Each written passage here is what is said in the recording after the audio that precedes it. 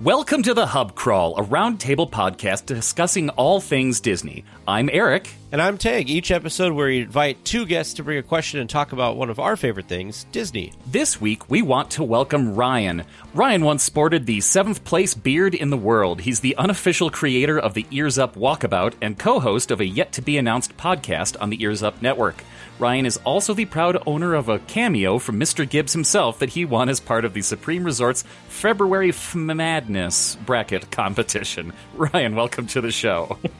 Thanks, Eric. I'm glad to be here. And also returning for his second appearance is David. David is also a winner of the Supreme Resort podcast Starch Madness Disney Food Bracket and will also be co-hosting a future podcast with Ryan. This is very interesting going on here. He's a frequent Disneyland guest, and he still hasn't visited Walt Disney World since the last time he was on. His facial hair remains unranked. Welcome, David. Thanks for having me back. I feel like I'm a little out of it. Everybody else has facial hair. I don't. For those of you listening, Eric and Ryan and David all have beards. I do not. Oh, sorry. That's all right. Donate some. We were talking about before the show how I just can't do longer facial hair. I can't get past that point of irritation to when it would probably be fine. So, but I will say Ryan's beard is amazing, and I can understand why it was the 7th place. Thank you. Well, thank you all for joining us. Let's start off with our first question from Eric. All right, we're going to kick off some positivity this week. What do you think is Disney's biggest success of the last 10 years? Let's start out with Ryan's opinion. So this was definitely a tough question, and not for lack of options, right? I think genuinely the last 10 years have been a largely successful one. You know, recent days may make us forget that, but largely successful for the Disney company. So for me, one of the things that I looked at was, ignoring the negativity around a thing, what was the most popular or what was the most successful. So I looked at the additions to the domestic parks, stretching the 10-year timeline a little bit back to the beginning of 2012, right? We're nearly at the end of 2022, so had to get a little fuzzy there. But you have 2 Galaxy's Edges being introduced. No, they're not what we were promised, but they're still amazing. You have an Avengers Campus being introduced. You have the Pixar Pier re-theme, which I really, really enjoy. You have Cars Land being introduced. On the East Coast, you have the additions of Seven Dwarfs Mine Train, Remy's Ratatouille Adventure, Toy Story Land, Mickey and Minnie's Runaway Railway, and Avatar. It honestly, the new stuff in the parks over the last 10 years has been really, really awesome, I feel like. Yeah, for sure. I have to agree with you. I find myself remembering this. So I went the first time to Disney World in 2016. I went again in 2020 because Disneyland was closed. And in 2020, since 2020, Ratatouille has opened, Guardians of the Galaxy Cosmic Rewind has opened, Tron will be opening soon. And I'm just thinking, wow, sometimes it feels like Disney isn't building new stuff. But you just listed a laundry list of giant projects that they've built, and we really don't think about or give credit for. So that's a good point. Yeah, really good. I will say Disney Plus, 100%. I know that it's hemorrhaging money at the moment. I know that the market thinks that it's bad, but I think overall it is a great success from a streaming service standpoint. It went from, I think right now it's like number 3 or something like that in rankings of like subscriber counts and stuff like that. I mean, Netflix has been around for 20 something years as a streaming service, and Disney's slowly kind of getting up there and catching up with them. Disney Plus has passed all these other streaming services that have been around. Obviously they're a little more niche. You've got, the HBO Max situation, you've got Paramount Plus, and all these different Discovery Plus, all these pluses that are around. But Disney's done a really good job. Of course, a lot of that is because of their back catalog that they have, of course. The Michael Eisner famously, did the Disney Vault, things would come out every 7 years or whatever. And now with Disney Plus, it's just there. So I think that Disney Plus is the biggest success of the last 10 years. And I know that right now, financially, it does not look like a success because they're just throwing money at it, which is yet to be seen if Bob Iger cuts back on that or not. But I think we got some really great stuff. I think we've learned that Star Wars does really great in long form stories with like episodic instead of movies. I think that's really where it's going to shine and where it has been shining. You know, we've got things like some of the Marvel series and stuff on there, which some are better than others. But the fact that they were able to try all of these things, and Disney Plus is definitely one of those services. You know, I may or may not pirate some things, but I pay for Disney Plus because I believe in it, and I think that it has a really great catalog, and I think a lot of people feel that way, and it's really sticky, and people don't really want to cancel it because of all the purchases that Disney has made over the last 20 years of Marvel and Lucasfilm and Pixar. All of that's on there. What do you think, David? Well, it's interesting. My choice is kind of tied to a little bit what you two said. I'm going to go back to 2012 when Disney acquired a little startup company by the name of Lucasfilm, which owned Star Wars, which owned Indiana Jones properties, bought it for what now seems to be a bargain at a little over $4 billion.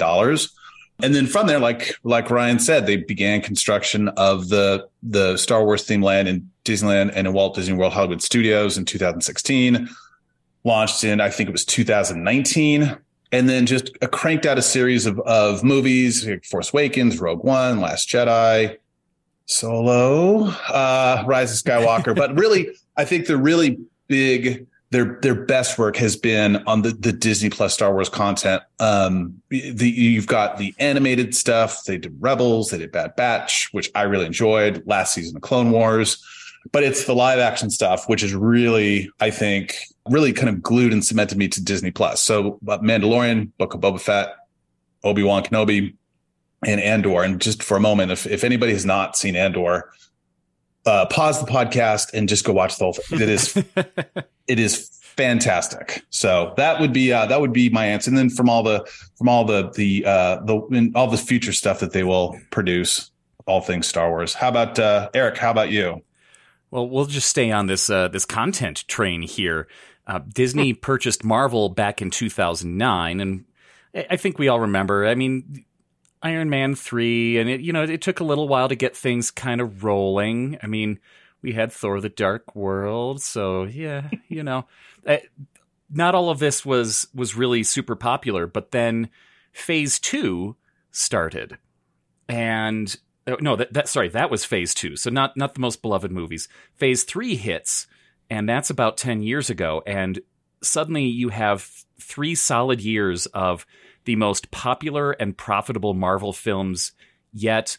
We had this national fervor. Like, this was the height of all of the superhero stuff that everybody wanted to emulate, when you showed what you could really do with a shared universe. And suddenly you had this massive success of Endgame and Infinity War before it. Just everybody saw those movies, and even Marvel hasn't been able to follow up on the success of that yet. So they're still generating interest and income with what's been going on, and I'm really excited about what's going to be coming in the next few years with the next few phases of Marvel. So looking forward to that. Well, and it's very difficult to do, right? Because you look at DC. DC's tried to emulate Marvel. DC has some great characters. DC has Batman. DC has Wonder Woman. You'd think that DC would be able to create a universe like Disney has done with Marvel, but for one reason or another, they just haven't hit that magic. And I kind of hope they do, because like I said, they do have some good characters.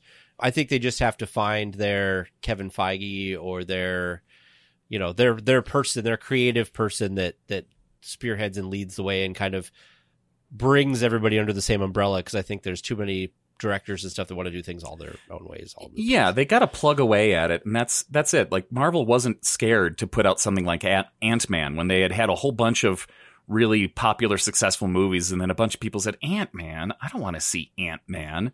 And then Ant-Man became kind of a sleeper hit, and people went back.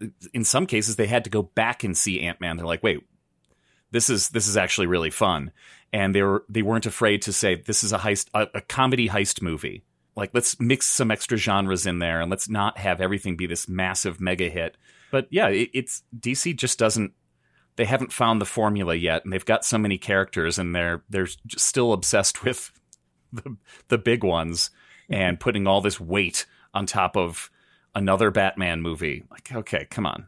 But I think that's, I'm sorry, but I think that's where James Gunn comes in, right? Like he made a movie about a tree and a raccoon and Space Wars and made a wildly popular movie. When I remember when they announced it, I read some Guardians of the Galaxy when I was younger, and I was like, okay, sure, why not? Like it's not, I'm still waiting for X-Men. That's cool. But it was great. And so I think I think he will serve the Feige role. And I hope he's successful, like you were saying, Tig. Like you'd like for there to be more content out there. There are some really good characters and good stories to tell for sure. Yeah, I think history tells us from looking at the comic realm, you know, the two companies do best when they're both doing well, not when one is more successful than the other, you know. So I think it'll be exciting, and maybe I have a vested interest in the MCU, maybe after a previously mentioned thing, but this is a very secretive podcast, everybody. But one of the things I think that makes the Marvel films so great is they don't really take themselves too seriously. Look at some of the Thor movies. The Thor movies got good when they just made fun of themselves. Absolutely. Guardians is all about making fun of themselves.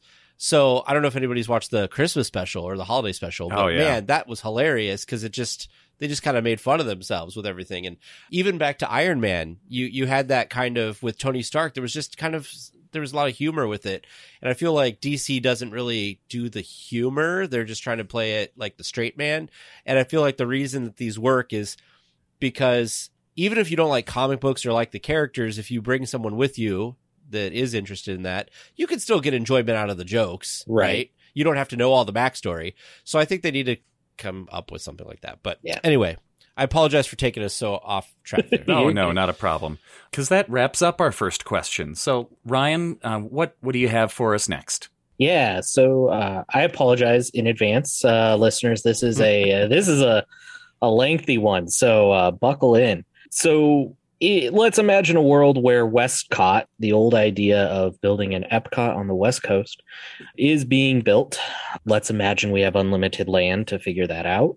What is one fictional and one real country that you would want to build a World Showcase Pavilion for? I would think about, maybe an attraction that might go in there, a restaurant or a store, possibly a festival booth that might fit in your country. Let's pass it over to Tag for the first one. Oh, man. Your thing could be a whole episode. Like, we could just expand this out to a whole episode. Your question was the most like, oh my goodness, how am I going to answer this? Because not only are you asking like even just one pavilion, but you're asking for a fictional and a real country. So it's like, oh man, now you're asking for two. So I think fictional, I couldn't really think of anything creative. I'm sure somebody else will think of something more creative than I will, but maybe like Zootopia, because they've already kind of built something like that. I like the idea of having, because it's fictional, right? It can't be something real. I'm not really a huge Frozen fan. I don't want to see an Arendelle or anything like that. So like a Zootopia, I think would be cool. An attraction you could have. I mean, there's lots of different attractions. They have a lot of cool stuff in that city that looks real futuristic. So you could do a lot of stuff with that. For a restaurant or a store or festival booth, I mean, you could get really playful, like Tokyo does with Disney food, and make food like just look different. And Galaxy's Edge kind of does this too. It looks really, foreign and exotic, but it's just normal stuff that just looks cool. And I think that'd be really awesome. For real world, I know we already have a World Showcase Pavilion of Japan, but I want to see the fun, neon, crazy fun side of Japan that you hear about. They've got all the vending machines. You can get like anything out of a vending machine, and you got anime and all these like bright neon lights. And I'm kind of thinking of like, like you see in like anime and stuff like that. And when I think of Tokyo and I think of Japan, I think of that more than I think of the traditional reserved, old school traditional kind of stuff that they normally go for. So I think it'd be really fun to see a pavilion that's just a ton of neon. Maybe you go in and your restaurant is vending machines that you get everything out of. And it doesn't even have to be a real vending machine. It could be a machine that like you order and they cook it in the back, but it comes out like the little drawer at the bottom or something. Oh, that would be amazing. Something like that. Again, you could do like a high-speed bullet train and have some type of storyline going. I don't know. There's all types of options there. Love it. I'd love to see that. David, what about you? That's great. Yeah, I saw this question and I was like, oh man, I got some homework to do here. For my fictional land, I think there's an obvious choice to create a Wakanda. I think that the Black Panther movies have been great, well received, and I think it would be kind of a cool way to kind of just let Imagineers run wild with like attractions and restaurants, food, festivals, and so forth. I envision you could take a train ride, which takes you around the land. So you get to see Wakanda up close. You could pay close attention and looking for the hidden Bucky, where you try to find the Winter Soldier kind of hidden somewhere along the way. You could do like Shuri's Lab, which would be a cool attraction, which would be centered on technology and environmental sustainability and other things. And then like the other thing that occurred to me is like, be really cool to have like a light show about the history of Black Panther. So that was my idea for a fictional land. I mean, Imagineers you could bring in from the movies and from the comic books and so forth. I think it'd be really, really well received. As far as my answer for a real country. So again, I've never been to Walt Disney World. So I've not been to Epcot, but I know that there are 3 continents that are not represented. So I figured I would pick one and pay tribute. And so I chose South America. South America is not a country, I realize, but there are a few properties that are prominent in Disney IP, which I thought might be kind of fun. So the first thing would be my ride. So my ride would be the Up ride from the Pixar film.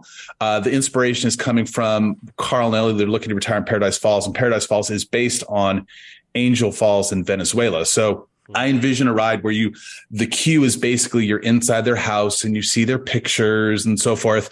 And at the end, there's an actual ride, which, I'm imagining some sort of like balloon or gondola where some sort of people ride, which take you up and over Paradise Falls. You could do a virtual, soaring over type ride, but I think it'd be cooler to have an actual up and over ride. It would not be as impactful because I think that the actual falls is like 900 meters in the air, and that poses a lot of risk. The store for me would be based on Encanto, which is based in Colombia. So you would sell like Encanto themed merchandise, of course. You would have like Colombian treats and beverages. There's a really good food, what's called arepa, which is it's made out of ground maize dough, and you could stuff it with filling. It's really tasty. But the draw from the store would be, in my mind, I was thinking, hey, you could be cool if you could make your own Encanto Miracle Candle, which could be like the Pixar version of Savi's Workshop. Make your own candle, which I thought would be kind of cool. This kind of lit vessel, and it contains the miracle that blessed the family in the movie. And then as far as like the festival booth, I believe there's a festival booth in Epcot for Brazil. And so I love Brazilian food. There's a Brazilian cheese bread. I will probably mispronounce it, but I think it's pronounced pão de queijo. And then there's, which is like a Brazilian cheese bread, which is really good. And then there is also a feijoada, which is like a black beans with like a pork belly and white rice. And that's really good. And then I top it off with a Brazilian black lager. And that would be my real world. I'm again kind of cheated a little bit and lumped together in 3 countries. David, sign me up. This all sounds great. Yeah. And now I'm really hungry. So anyway, with that, how about you, Eric? What is your fictional and what is your real country you want to build in Westcott? Well, I'm going to go to the darker side of Marvel, and we haven't seen too much. Well, we did get some Fantastic Four, so the door's open. We're going to Latveria, the home of Dr. Doom, and we're going to have an Indiana Jones style ride there where Dr. Doom is throwing open the doors to his castle for visitors. He's trying to encourage tourism to Latveria, and of course it goes horribly wrong, and you've got plenty of great effects throughout the ride, and the car's moving around because he's attacking you with his magic, and his Doom bots are going haywire. Maybe that's it. The Doom bots go haywire, and he is trying to help because he's sometimes an anti-hero. But in the end, the Fantastic Four come in and save you all, and everything's happy. I think that would be be awesome. Pretty great. That would be great. And then if you wanted a restaurant, you could really create. I mean, it's a fictional Eastern European country, so you could get some Eastern European food around there, and sure, why not? Base some dishes off of a few different countries. Now, for real, I'd go to Australia, because the Australia kiosk at the Epcot Food and Wine Festival is always popular.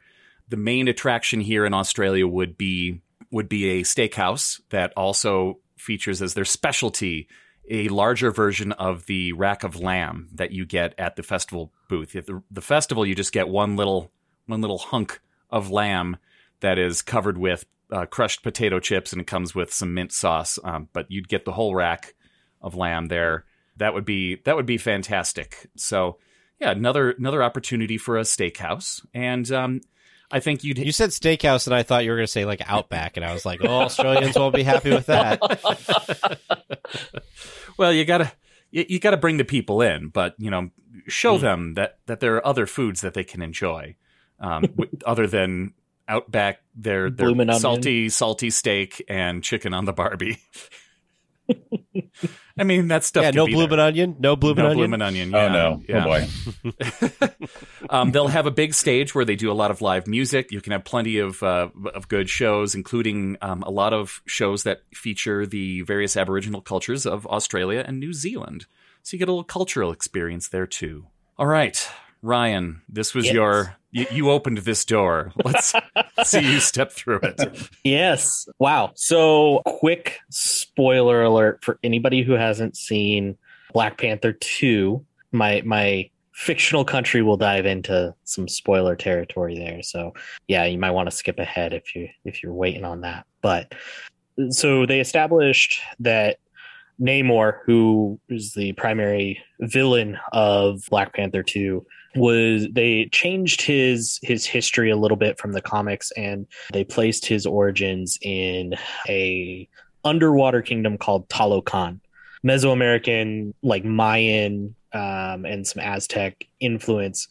Beautiful underwater city. So in this, I imagine the main like ride using the 20,000 Leagues Under the Sea from Tokyo Disney Sea ride vehicles. So they're kind of these capsules that have like windows that look out through a thin film of water into a dark ride, into a dry dark ride.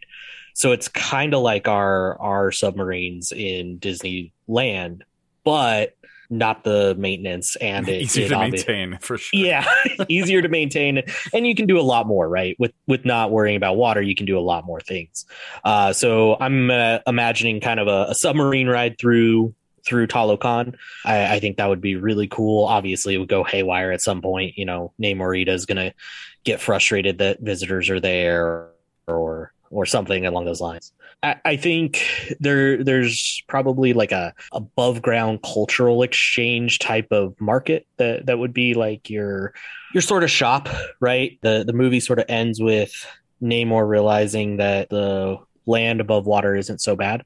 And so this would be set after that. So, maybe he's bringing sort of the Mesoamerican inspired goodies out and selling them there. You could partner with actual indigenous folks from those areas to, get some authentic pieces and do some really cool support there. And then the Ryan, booth. Yes. Can I suggest a name for your ride? Sure. Finding Namor submarine ride. I love it. I love it. I love it. And then, yeah, your food booth there is going to be it would be during the Flower and Garden Festival, and it would feature the fictional, and I don't remember what Talocan called it, but it was their version of the heart-shaped herb, which is what gives the Black Panther his powers, and then in turn it gives the folks of Talocan the ability to live underwater. So kind of like I say, playing on the Flower and Garden there and bringing that in. For the real country, I think one of the things that has always interested me about the idea of Westcott is moving away from the European countries, because we're on the other side of the country, right? We're on the West Coast. There's a lot of other options that are a lot easier to do because you're a lot closer. So the idea I had was a South Korea pavilion. And with that, my attraction, I will admit, my attraction was the afterthought of this one. But I think K-pop is hugely popular. So I think it'd be really cool to do like a 4D kind of movie experience that is, a BTS concert or some insert popular K-pop band here that Disney might have on retainer. That would be really cool to see them kind of come in. For the restaurant, I mean, Korean barbecue is really cool. It's really up and coming, particularly in the LA area. And there's actually a chef that I follow pretty closely called David Chang. And I say that like nobody knows who he is. He has like several shows on Hulu and stuff. So yes, he's on a Disney retainer, and they'll just pull him over from Hulu.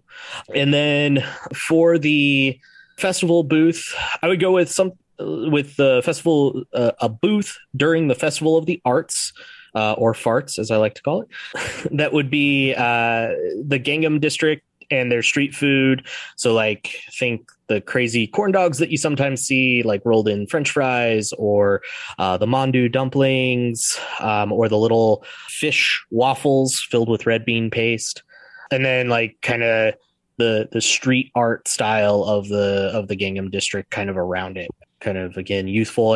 And that's, I really liked your idea, Teg, the, I guess, more modern, more bright side of some of those Southeast Asian countries kind of coming to the forefront would be really cool. Well, believe it or not, folks, we're only halfway through this episode, so it is time for us to take a little bit of halftime here, get our wits about us after all of that, and maybe get a drink of water or something like that. But I want to talk to you about something that's very important to us, which is, of course, your support. If you would like to support the Hub Crawl and keep episodes coming, you can go to thehubcrawl.com/support, and for as little as $5 a month, you can support the podcast. And like this week, we record on a Wednesday. And today we actually posted our episode early for supporters. The episode will go live for the general public on Friday, so you get that a couple days early. You could suggest questions for us. Maybe even in the future, we haven't quite figured this out yet, but maybe in the future you can even be a guest on the Hub Crawl. So if you want to do that, head on over to thehubcrawl.com/support. We thank everybody who does support us now and who can consider support. I know with the holidays and inflation and everything, it might be a little difficult, but come January, February, March, April, tax time, you can get a little refund. Just throw a little our way if you enjoy the show. All right. Time to get back to these questions. Teg, kick us back off here. All right. Mine's maybe a little shorter than the last two. Let's find out.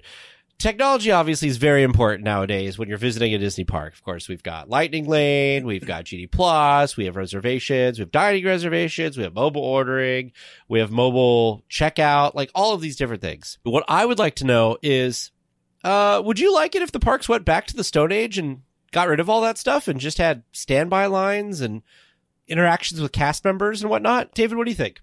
It's hard to remember going to the parks without technology. I was struggling to think when technology first started entering the parks. I mean, it might have been around 2008, I think, maybe with like the first mobile app. But when I read the question, my first thought was like, technology makes everything easier. I don't have to physically grab fast passes anymore. I can mobile order food. I can check wait times. And then as I thought about it, like actually the technology simply makes it more efficient for Disney to operate the parks. It doesn't actually make it more enjoyable necessarily for me. I tend to spend way too much time looking at my phone, looking at wait times, checking menus and so forth.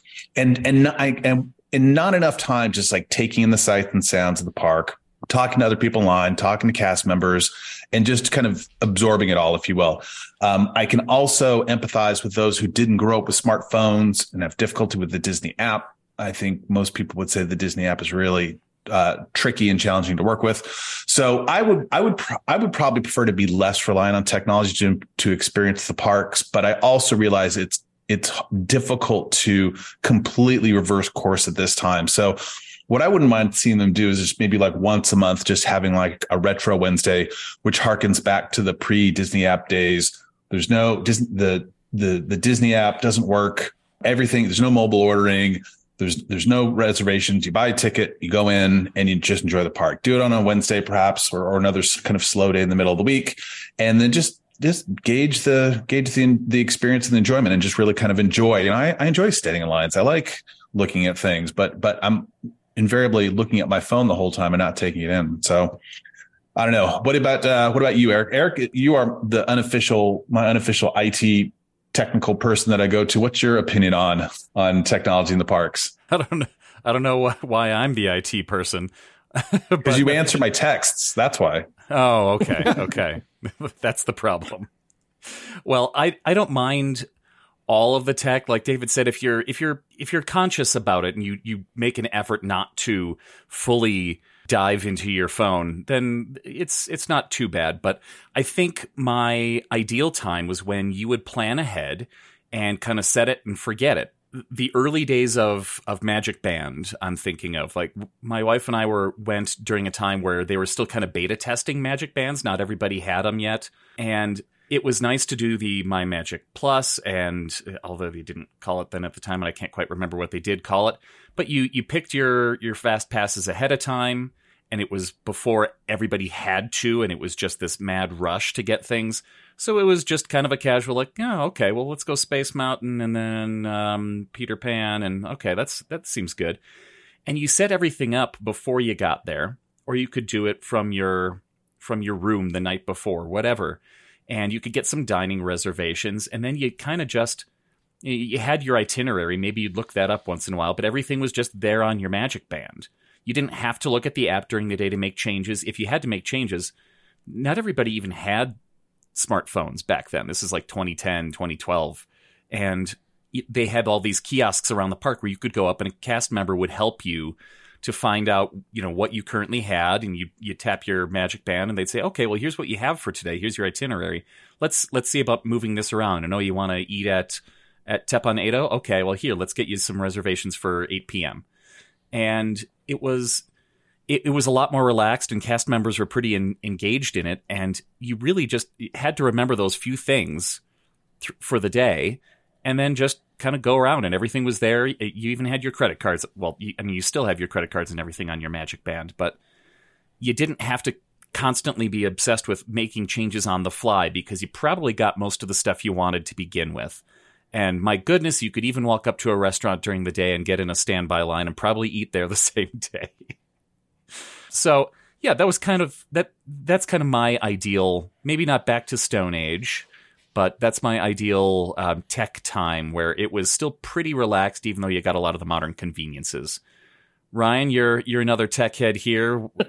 What do you have? Yeah, I certainly am a tech head, and I would say, like, in Disney parks, I think I enjoy some of the tech pieces that maybe go underutilized or go missed by a lot of folks. And so losing those would be heartbreaking to me. I think of, like, some of the Magic Bands that have the limited edition special effects, right? Like, that's really cool tech to me. Or like the Play Disney or Play Disney Parks app, and particularly the way it works in Galaxy's Edge and the storytelling kind of done through that. I am a really, really big fan of that stuff.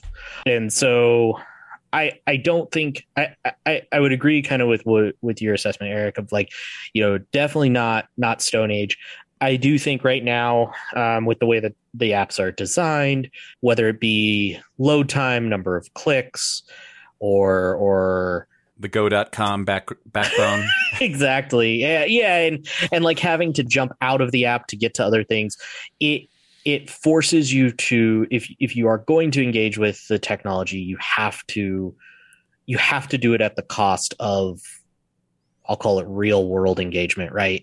If you're going to engage with the technology, it doesn't enhance it. It dominates and consumes the experience instead. And so I think like my ideal world, again, is not the Stone Age, but it's maybe a future state where they kind of focus on making the apps seamlessly work with your day instead of taking over your day. One thing that you brought up, Eric, in passing, that I don't know why it drives me crazy, but oh my gosh, you go to Disneyland.com and it refers you to Disneyland.disney.go.com. It's like, let it go, people. Migrate off of go.com. Stop trying to make go.com happen. It's not going to happen. You're talking about the app usability. One of the things that drives me crazy, I have my Disneyland app. that I'm in right now.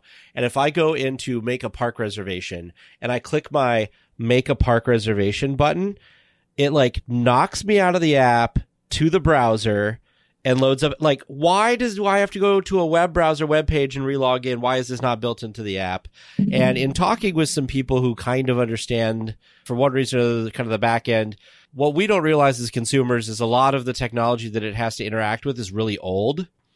And so a lot of the functionality that we think is clunky and weird is because to have that functionality at all, it needs to integrate with these older systems that I think all of us would be terrified of if we knew how old they were.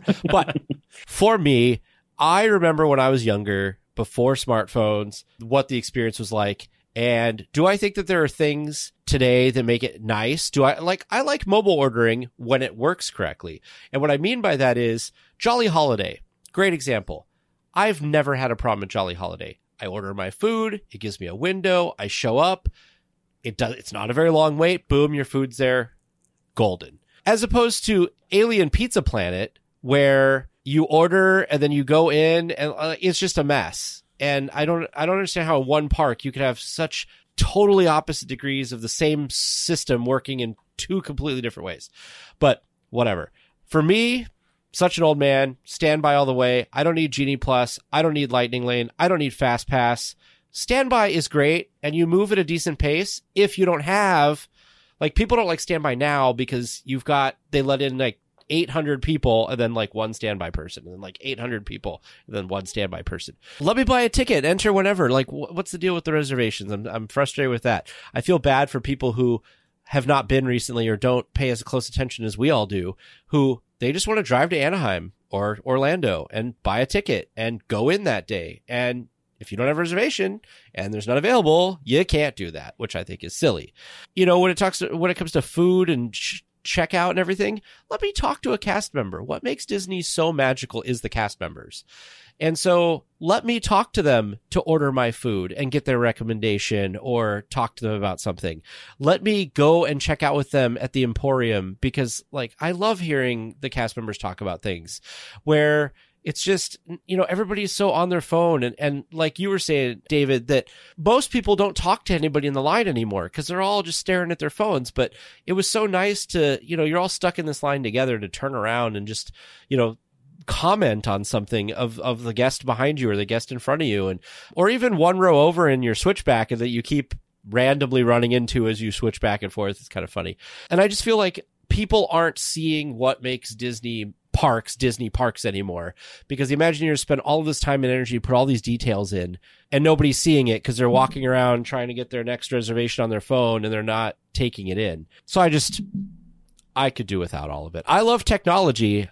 I just think that they've gone too far. Like, there's a balance to be had, and we have gone way past that.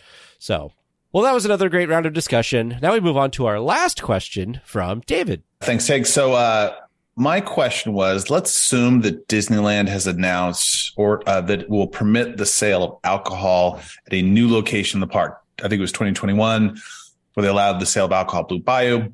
So we're talking about adding adult beverages to an existing restaurant or an attraction, or it could be a brand new themed restaurant which serves food and alcohol. So, but no beer carts, no mobile alcohol sales. So describe your establishment. Where is it located? How is it themed? And what is your signature adult beverage? Let's start with Eric. All right. This is a great thought experiment at a time when I'm not drinking at all. So thanks, David. Sorry. It's okay.